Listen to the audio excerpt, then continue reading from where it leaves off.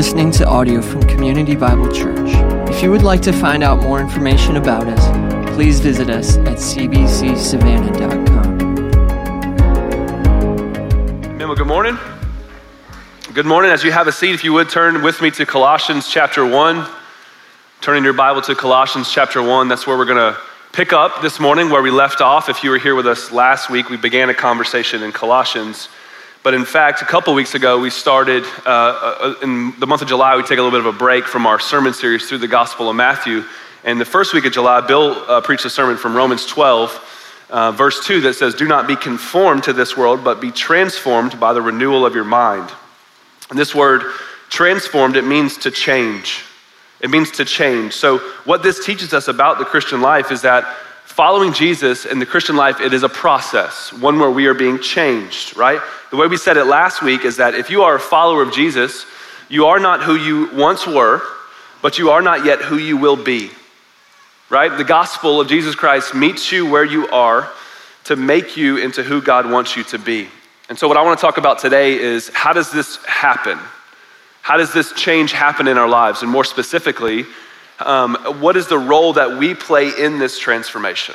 So if you have your Bible, Colossians 1, we're going to start in verse 21. And just to clear the air, if you're thinking, this is what we did last week, you're right, okay? We're going to do that in a shorter way, and then we're going to continue the conversation. Colossians 1, verse 21.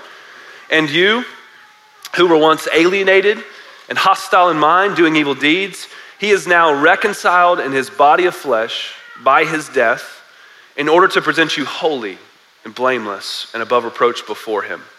If indeed you continue in the faith, stable, steadfast, not shifting from the hope of the gospel that you heard." So these verses describe what the gospel does in the life of the Christian. It's an overview of the Christian life. And there's two movements here, and it's what I said before. The first one in verse 21 is the gospel meets you where you are. That Jesus meets us where we are. And the second thing is he does this in order to make you who you are meant to be. And Paul starts by describing what life looks like apart from Jesus. He does so in three ways. He says we're alienated, hostile in mind, and doing evil deeds. This word alienated, it means to be estranged. But in the context, it means to be shut out of fellowship with, to be removed from fellowship with God. He says we're hostile in mind, which means every thought we think is in opposition to God, only it's not just the things we think, it's also our desires and our motivations. The idea is that we are completely enemies of God because of our alienation from him, and this leads us to what Paul calls doing evil deeds, right? And this is the mess of our lives, that because of our sin, we are completely separated from God. Our position of separation from him leads us to live as enemies of God. And then Paul says this in verse 22, that's who you were. He has now reconciled in his body of flesh by his death. That it is in that mess that Jesus meets us, that we were in that condition when Jesus steps into our lives. He has now reconciled us, meaning he brought us back. And I know I said this last week, but I need you to hear this again. This does not just mean that what Jesus accomplishes for you is forgiveness of sins. Now, it does mean that, which is incredible. That what Christ has accomplished for us means that we are forgiven of all of our sin, past, present, and future. But this means that that's not all he accomplishes, because being reconciled means being more than just being forgiven. So forgiveness says, I'm not going to hold this against you anymore. I could, I'm not going to, and so now you can go. I'm not going to hold you here, you can leave. Reconciliation says, now you can come. And church, this is what the Bible says Christ has accomplished for us, that although we were enemies of God and cut off from ever earning our way into relationship with him, Jesus steps into that mess and he brings us back. And how's he do it? How do we go from who we were to who we are now? The Bible says how. He reconciles us, verse 22, in his body by his death. In his body by his death. That means that although this is the farthest thing from what we deserve from him, Jesus comes, steps into the mess of our lives. He lives a life we could never live. He dies the death that we deserve to die. The eternal Son of God gives his life in your place so that you could be brought back into right relationship with God the Father. I love the way he says this in chapter 2, starting in verse 13. It says a similar thing, but in different terms. He says, "And you who were dead in your trespasses and the uncircumcision of your flesh, God made alive together with him, having forgiven us all our trespasses," verse 14, "by canceling the record of debt that stood against us with its legal demands. This he set aside, nailing it to the cross." This changes everything. Everything about our life is different because of this truth. And this is what we sang about last week. Last week we sang the song, My Debt is Paid in full. How? By the precious blood that Jesus spilled. And what's the result? And now the curse of sin has no hold on me. Who the Son sets free is free indeed. This is what we sang last week, okay? And this debt being paid, this is not like someone paying for your coffee. Anyone ever had that happen to him? I was in line this week. There were two guys in front of me. The guy paying says, I'm gonna get his too, pointing to the guy ahead of me. And I was like, hey, here I am, you know? What about me? That never happens to me. I actually didn't do that, but it never happens to me. No one ever pays for my coffee. But if it's ever happened to you, what's your response to that? Some stranger just picked up your coffee and you say, wow, how nice is that, right? And you probably are gonna say, you don't have to do that because you intend to pay for your own coffee and it's not really moving the needle that much in your own life. And so it's so nice. And you leave and you go about your day pretty much the same as you would if you would have had to pay for it. That's not what's happening here. Jesus paying our debt is like you're drowning in credit card debt. Medical bills so large you're afraid to even open them. You're upside down in your car, meaning it's worth less than you actually owe a bank for it, and you don't even make enough to cover your mortgage. You are being crushed. No way to climb out from underneath the mountain of debt that you owe, and someone shows up and says, I'll pay it. I'll pay it all. If that were your story and that actually happened to you, how would you respond? Would you say, wow, that's so nice. You didn't have to do that, but thank you anyways? No. You would rejoice because your life would never be the same. And here's the thing. The Bible just said this actually has happened to you in Christ. Only this doesn't even begin to capture the magnitude of what Jesus has accomplished for us. Paul says, you who were once alienated and hostile in mind, he is now reconciled in his body of flesh. Why? Verse 22 says, here's why. In order to present you holy, blameless, and above reproach before him. All right, so this can be a little bit confusing because there's three different he, his, and hims in this one verse. So who are the he, his, and hims, right? The he is Jesus, and the him is God the Father. So he, Jesus, has now reconciled you in his body by his death. Why? To present you before him, God the Father. This is talking about the day where we will all stand before a holy God and we will give an account for our lives. That's a terrifying thought, if we're honest. We will all stand before a holy God and give an account for our lives. But the Bible just said that if you are a Christian, meaning you are in Christ, you will stand before God one day to give an account for your life, only you won't be terrified. Because Jesus will be there with you. And he will walk up to the throne of God the Father with you, and he will present you holy, blameless, and above reproach, without spot or blemish. The gospel meets you where you are to make you into who God wants you to be. We were, he says, hostile, but we will be holy. And here's the thing, most of us know that. Most of us are here because we believe the gospel. This is not the first time for most of us to have heard this truth, that that's who we were, but it's not who we are, and Jesus loves us, and all this truth, right? We know it, but somehow we've grown so numb to it that it no longer changes much in our lives.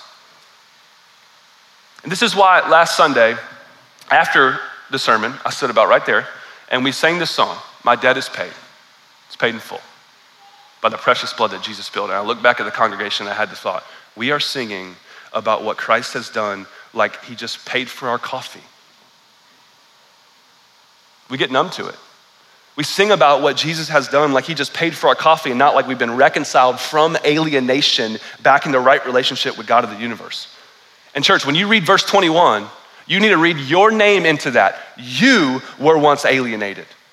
You were once hostile in your mind and your heart toward him. You and me were only capable of wickedness in our life with absolutely no shot of ever earning our way back to him, but God doesn't leave us there. You were alienated, but he has now reconciled. Jesus steps into the mess of our life, but God, Ephesians 2 says, being rich in mercy, because of the great love with which he loved us, he made us alive together with Christ. It is by grace you have been saved. I want you to hear this quote from a book called The Furious Longing of God, a guy named Brennan Manning. It captures this so well. He says, if you took the love of all the best mothers and all the best fathers who have ever lived in the course of human history, and you took all their goodness and all of their kindness and all their patience and their fidelity and wisdom and tenderness and strength, and you took all of their love and you united every bit of that into one single person, that person's love would only be a faint shadow of the furious love and mercy in the heart of God the Father addressed to you and me at this moment. Our debt has been paid in full. Church, the good news of the gospel offers far more than forgiveness of sins. The offer of the gospel for you and me this morning is reconciliation.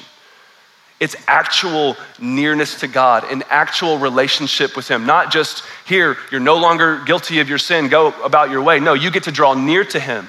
It's not just forgiveness, it's reconciliation. It's come near, it's live and exist in relationship with me as sons and daughters. Paul starts with, here's who you were, because that is what allows us to not sing about what's happened to us like he just paid for a cup of coffee, because we look back and go, that's who I was, but look who I am now. So do you remember what it was like to live under the weight of your sin? To be lost, to be far from God? Do you remember what it's like to be an enemy of him? The Bible says that is no longer true about you. And because of Jesus, the truest thing about you right now in this moment is that you are loved by God and you belong to him as a child. How good and kind is God to meet us where we are and to make us what only he can make us. The promise that we have in the Bible is that though we were once hostile, there is coming a day where we will be holy and blameless and unaccusable. Do you hear the good news in that? Do you hear the good news in that? There is a day coming where you will no longer struggle with your sin. It's actually coming. A day where you will no longer struggle with your sin. More than that, Revelation 21 verse 4 says, there is a day coming where the skies are gonna open up. Jesus himself is going to return and he will, Revelation 21 verse 4 says, he will wipe away every tear from your eyes. This day is coming, church. This is the hope of the Christian, that we have been reconciled to a God who loves us, who sees us, who cares about us. Everything in your life, ladies, that has caused you to shed a tear, Jesus will wipe it away. Everything in your life, fellas, that has made you feel like you should cry, God will wipe away every tear. That was a joke. One guy got it. Anthony got it. I have this bad thing where I make jokes in serious moments in sermons. I really gotta stop. The day's coming where he will wipe away every tear from your eye. Neither, he says this, death will be no more. Neither shall there be mourning, nor crying, nor pain anymore, for the former things have passed away. There is a day coming, but right now we are all, if we are following Jesus, somewhere between hostile and holy. We are not who we were, but we are not yet who we will be. And we, the Bible is teaching, what I want to talk about today, we have a role in that. In going from hostile to holy, Jesus is the one who does the work to change us, but God has invited us to play a role and a responsibility in that. That's what verse 23 means. So you were once alienated, he's now reconciled. Verse 23, if indeed you continue in the faith, stable and steadfast, not shifting from the hope of the gospel that you heard. Paul says we have a role that we play in our changing from hostile to holy. And he tells us what that is in two ways. He communicates it in the positive and he communicates it in the negative, but it's the same idea. So he says, what do we do as Jesus changes us from hostile to holy? He says two things. One, we continue in the faith. That's the positive. And the negative, he says, is don't shift from the hope of the gospel. Again, two ways of communicating the same idea, not two different things. And the word continue here, it means to stay or to remain. So he's saying remain in the faith. Another way this word continue is translated in the Bible is the word abide. It means to dwell, to live. He says, abide in the faith. Live your life in the reality of what you believe, right? So what do we believe? Our faith is what we believe about who Jesus is and what he's accomplished on our behalf. I don't know of a single better verse than 2 Corinthians 5:21 to capture what do we believe about who Jesus is and what he's done. 2 Corinthians 5, verse 21 says that God made him to be sin who knew no sin, so that in him we might become the righteousness of God. That God the Father makes Jesus to be sin, who comes, he lives a life we couldn't live, he dies the death we deserved. He takes our place so that we get his. That is our hope. Jesus dies in our place so that we can live in his, and we have been reconciled to God the Father. And so Paul says in Colossians 1, abide in that, continue in the faith, don't move away from it.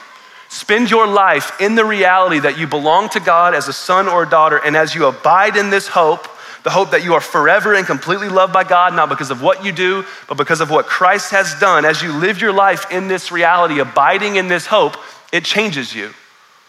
It changes you, it moves you. We have a role to play in that. And it's not to earn God's love. We don't abide in love so that we can be loved. We abide in the reality that it's true about us.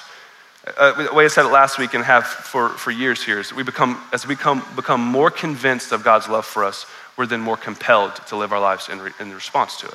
Convinced and compelled, right? And so I think there's a misconception around Christianity in general. And it leads to some people not following him at all, and it leads to other people giving up on him or trying to add to Jesus. The misconception is this, that if it were true, if 2 Corinthians 5:21 were true, that God made him to be sin who knew no sin so that in him we might become the righteousness of God, if that was true, then the change that we experience as a result would be automatic. That's the misconception around Christianity. It leads people to give up on him. And the problem with that is we don't think that way in any area of our lives other than this one.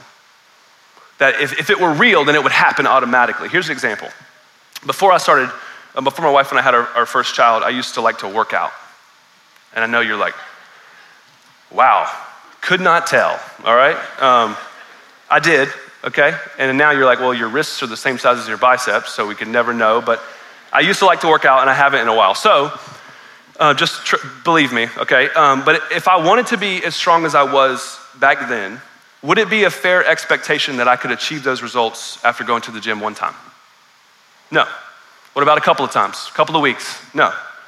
But what if instead of working out really hard for a couple of weeks and then giving up because I didn't see the results I wanted to see, what if I was consistent for a year or 2 or 5?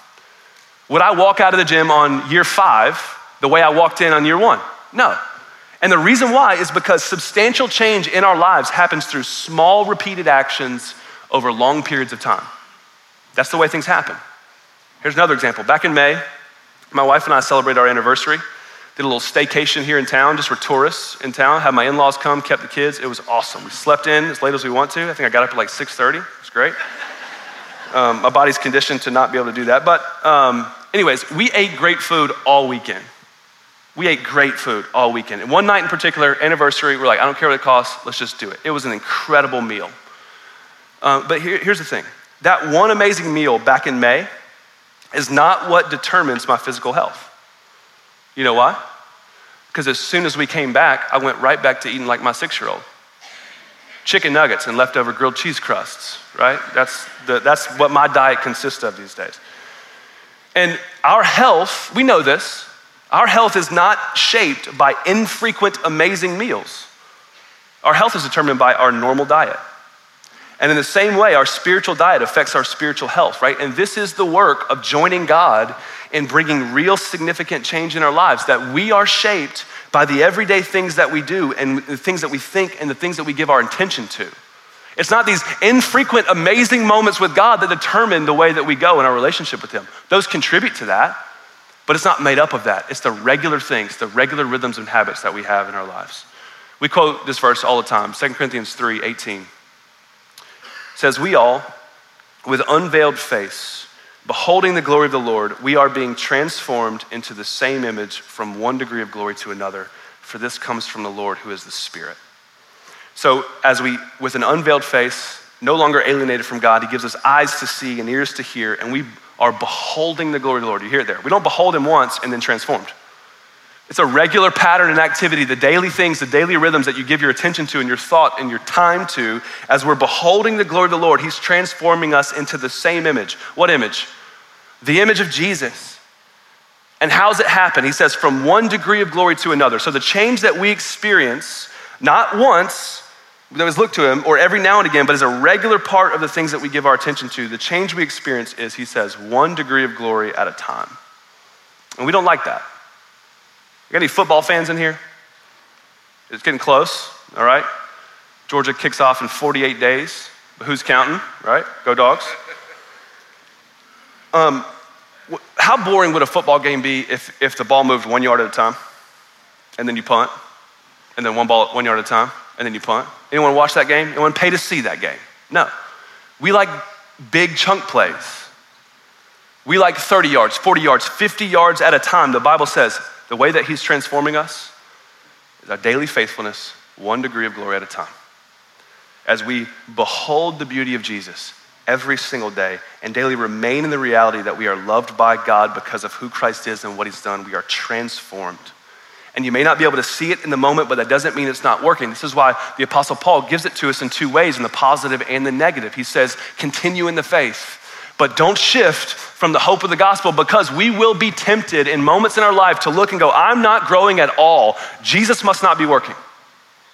We're gonna be tempted. So he says, don't shift from the hope of the gospel and continue in the faith. The encouragement here in Colossians 1 is to stay close to Jesus, to make nearness to God a regular part of the rhythm of your life, and you give it some time. You abide in Christ, and you look back at your life 2, 5, 10, 15, 20 years down the road, and you go, man, look at what God's done in and through me. This is the invitation to follow Jesus. Again, substantial change in our lives happens through small repeated action over long periods of time. It's true about us physically, and it's true about us spiritually. And so, if you want to change physically, you need to commit to some regular rhythms in your life around exercise and nutrition. You need to pick some things that are going to yield the type of results that you want for your body. And in a similar way, God has invited us to play a role in who we're becoming spiritually.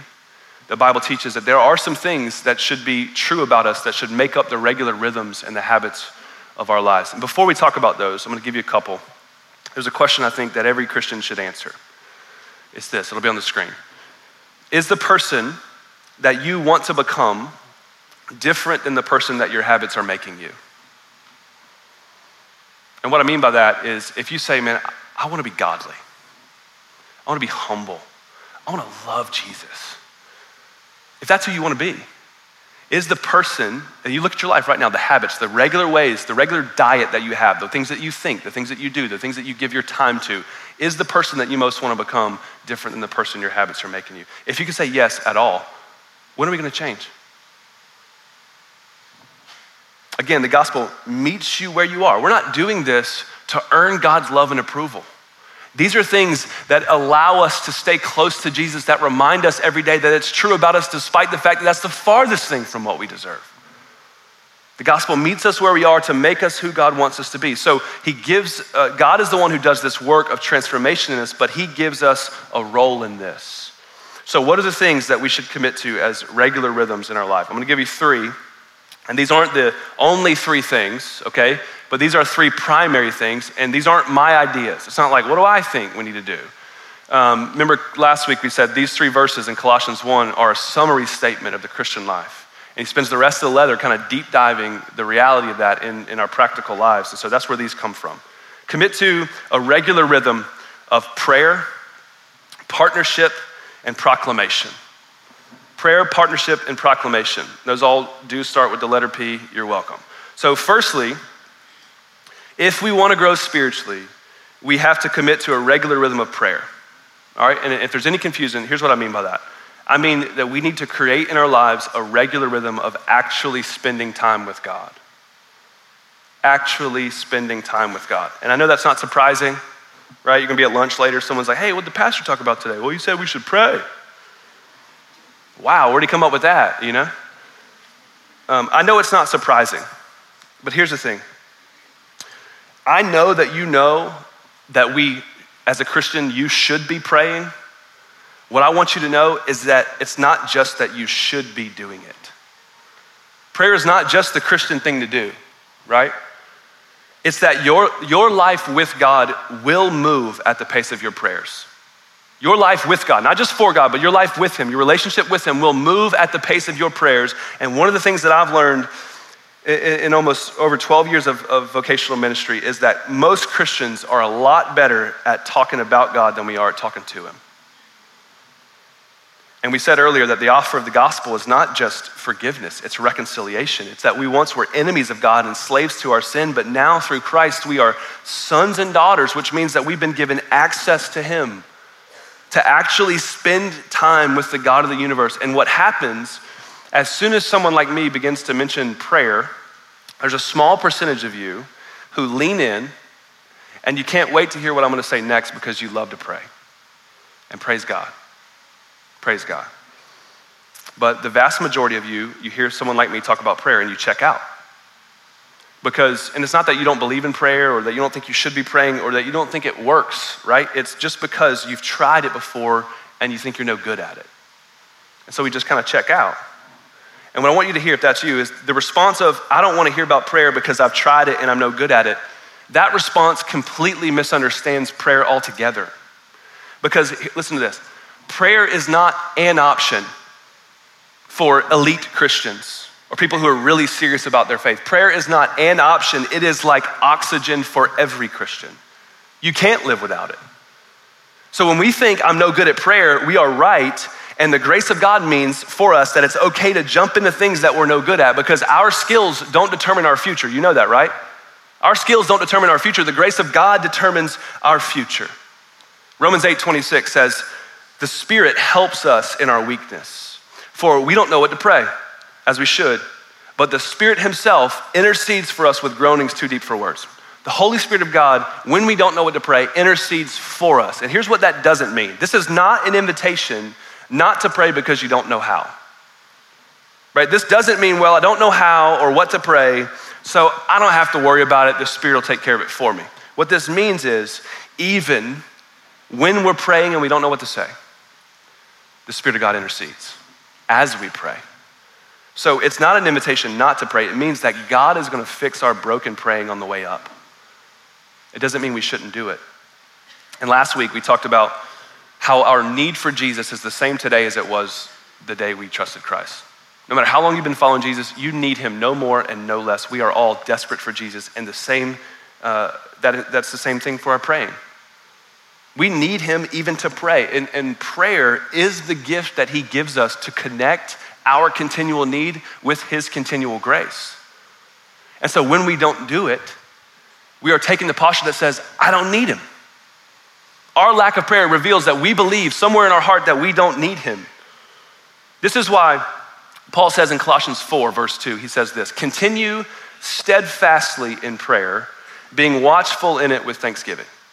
So these words, continue and steadfast here in chapter 4, are actually different words than the continue in the faith, stable and steadfast in chapter 1. So those are two different Greek words. This is one Greek word, and another translation of this in chapter 4 about prayer is to persevere. So the Apostle Paul encourages the church after this letter, toward the end, he says, I want you to persevere in prayer, which means that he knows that prayer will at times be difficult. Because you don't tell someone to persevere in something that's going to come easy for them. And Colossians 4 verse 2 means that God wants us to pray whether we feel like it or not. Like I said before, it's not an option, it is oxygen. So this isn't Paul saying, you better pray or else. It's an invitation to breathe. It's an invitation to live, to actually be alive. It's not a spiritual exercise that we need to get out of the way. It's a privilege to enjoy. Prayer is an invitation to draw near to a God who not only cares about whatever it is that you're worried about, but he actually has the power to do something about it. Draw near. And if we're not continuing steadfastly in prayer, if we're not persevering in prayer, the reason is that there's something wrong with our doctrine. See, what happens, I'm talking about prayer, and you're getting motivated. You're compelled, you're like, yeah, I'm gonna do it. I'm gonna really start praying now. Because of that, I'm gonna commit my life, I'm gonna really do it. The problem here is not completely a lack of discipline. It's something wrong with our doctrine. It's something wrong with our belief. And I'm not talking about the doctrine on our website of a church, that's fine. I'm talking about what we believe in our hearts at any given moment. There's something true about God that you're not believing if you're not persevering in prayer, or there's something untrue about you that you are believing. Because listen to this, Colossians 1 teaches us, and we read this, that Jesus is the image of the invisible God. That he is the one who all things were created by and all things were created for. He is the one who sustains all things, in him whom the fullness of God was pleased to dwell. And if the doctrine of Colossians is true, if that's who Jesus is, and it is true, then we should pray as if everything depends on Jesus, because it does. If we want to grow spiritually, we need to commit to a regular rhythm of prayer, spending time with God. Here's the second one. We commit to a regular rhythm of partnership. And what I mean by that is that we spend time with the people of God. So I want you to see this, Colossians 4, starting in verse 7. Apostle Paul says, Tychicus will tell you about all my activities. He's a beloved brother, a faithful minister, a fellow servant in the Lord, And I've sent him to you for this very purpose, that you may know how we are and that he may encourage your hearts. And with him, Onesimus, our faithful and beloved brother, who is one of you. They will tell you of everything that has taken place here. Aristarchus, my fellow prisoner, he greets you. And Mark, the cousin of Barnabas, concerning whom you have received instructions. If he comes to you, welcome him. And Jesus, who is called Justus. These are the only men of the circumcision among my fellow workers for the kingdom of God, and they have been a great comfort to me. So these verses, it seems like the part of the end of the show, it's just the credits. And you skip over that, right? Unless there's something funny at the end. You know what I'm talking about? No one is listening to me right now. This is awesome. You know what I'm talking about. And you wait for that moment and you're disappointed if you wasted your time in the theater. You know what I'm talking about, right? This seems like that's what these verses are. But Paul just said something profound here about what it means to be a Christian. In verse 11, he says, these men have been a great comfort to me. This word comfort, another way to translate that would be relief. They've been a relief to me, which means that Paul's not saying, it's been great to have Mark here. I mean, I didn't really need him, but it's been great. And that's how we think about Paul, right? He's just a church planting machine, just running all over Asia Minor, just planting churches, just by himself, just a lone ranger for Christianity. No. He says, these men have been a relief to me, which means Paul needed comfort.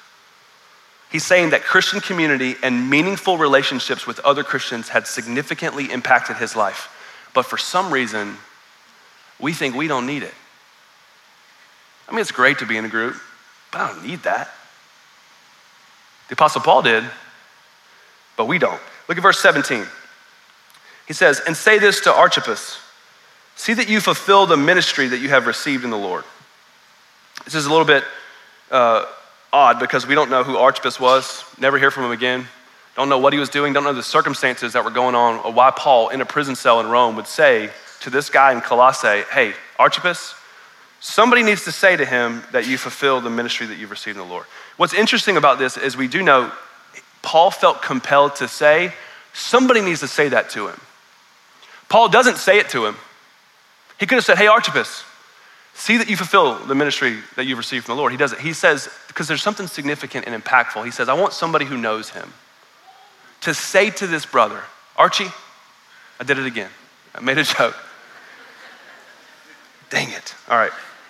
Paul is saying in a prison cell, somebody needs to look him in the face and go, man, you need to remember who Jesus is. And I know you're tempted to give up because life is hard and you're looking at yourself and you're going, man, I don't feel like I'm growing at all. Somebody needs to say, see that you fulfill the ministry in the Lord. Because there's something significant when we're in it together, right? And church, we could preach a whole series on this.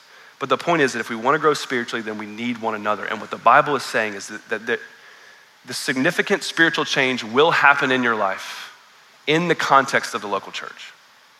That we need one another. And that is everything from doing this, gathering here on Sundays, to being a part of a community group, to being on a serve team, volunteer team, whatever, to having coffee with friends, to everything, even including like, man, you think of someone and you send them a text. You say, man, how are you? How's your family? How can I pray for you? All of that. That's what this is talking about, that we need one another. We need to commit to be a part of each other's lives and not just when it's convenient. Not just when it's convenient, because we need it and because other people need it from us, right? Just like with praying, there's always something else you could be doing.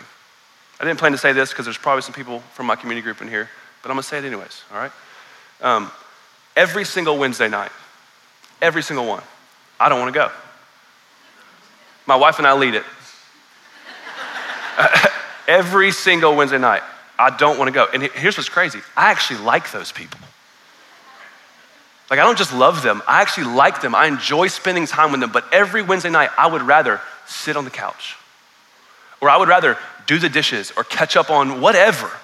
There's always something else that we could be doing, but as we commit to a regular rhythm of spending time with God and spending time with the people of God, we have this promise in the scripture that he is transforming us from one degree of glory to the next. And here's the last one, proclamation. Spending time on God's mission. Look back at chapter 1 and verse 23. Paul says, you were once alienated, he is now reconciled. 23. If indeed you continue in the faith, stable and steadfast, not shifting from the hope of the gospel that you heard. And he says this, which has been proclaimed in all creation under heaven, and of which I, Paul, became a minister. So Paul says, the good news of the gospel has been proclaimed in all creation under heaven. And he's not saying that every person on the planet at that time had heard the gospel. This is just a general way of him saying that in the Greco-Roman world where he lived and existed, the gospel had been preached, it had been heard to both Jews and Gentiles. And then he says, and of which I have become a what? A minister. I have become a minister. And this is not like what we mean if we say, hey, he went into the ministry. This isn't just like vocational pastor. This means servant. This word literally means servant. And Paul's saying, it's true for him and it's true for me and you. Since I was alienated and I was hostile in mind and evil and did evil deeds, but now I have been reconciled in his body of death by his flesh. Since this is true about me, I am now giving my life to be a servant of the gospel of Jesus Christ, a proclaimer of the truth of who Christ is and what he's accomplished for me, and I get to share that with the world. That's what he's saying. Same thing is true for you and me. It's like what he says in 2 Corinthians 5. This will be on the screen. 2 Corinthians 5, verse 17. He says, if anyone is in Christ, he is a new creation. So if who is in Christ? Anyone. So we're not just talking about vocational pastors here. This is any Christian. If you are in Christ, you're a new creation. Verse 18, and all this is from God. He's the one who does the work, who through Christ, he reconciled us to himself, and he gave us the ministry of reconciliation. And Paul is expecting some objections here because he basically rephrases the same thing. He goes, wait a minute, we're ministers of reconciliation? He goes, yeah.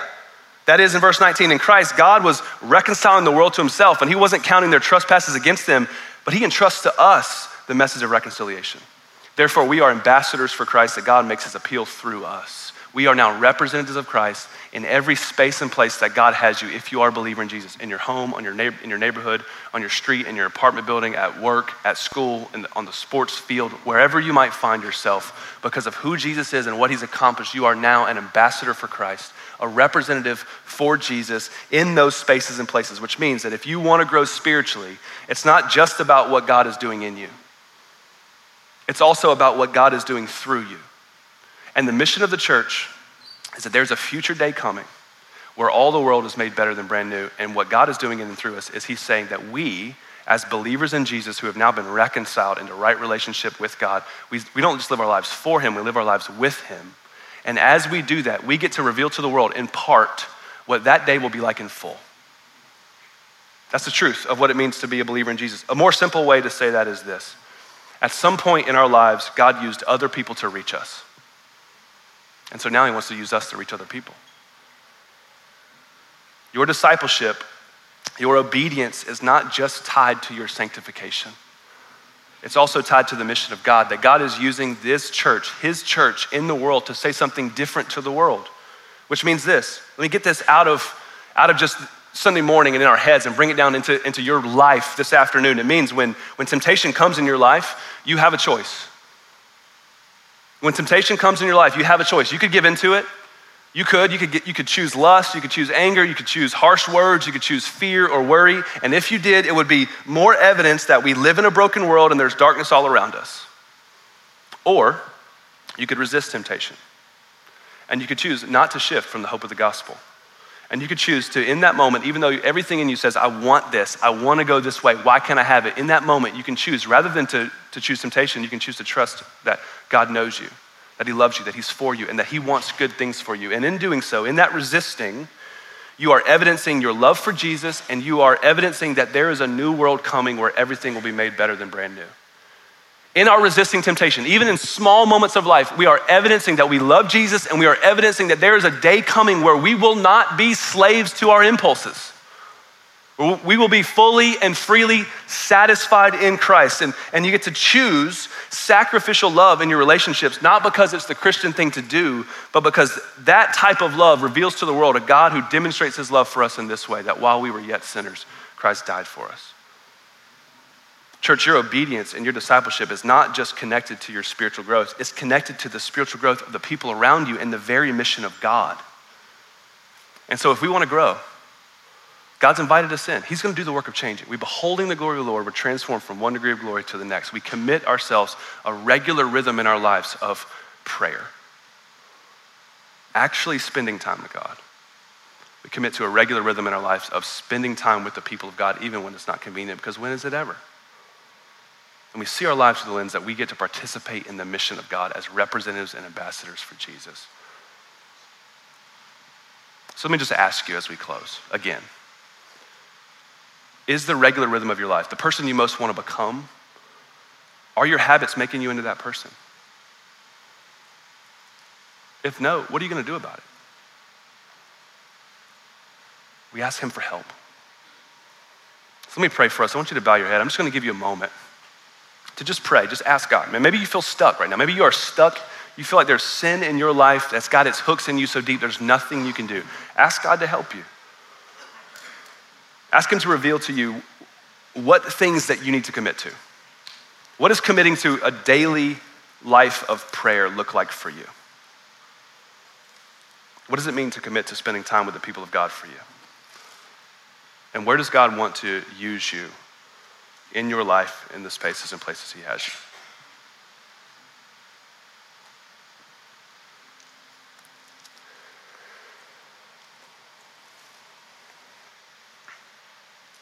God, we thank you that it isn't up to us to do enough or to be enough to earn your love.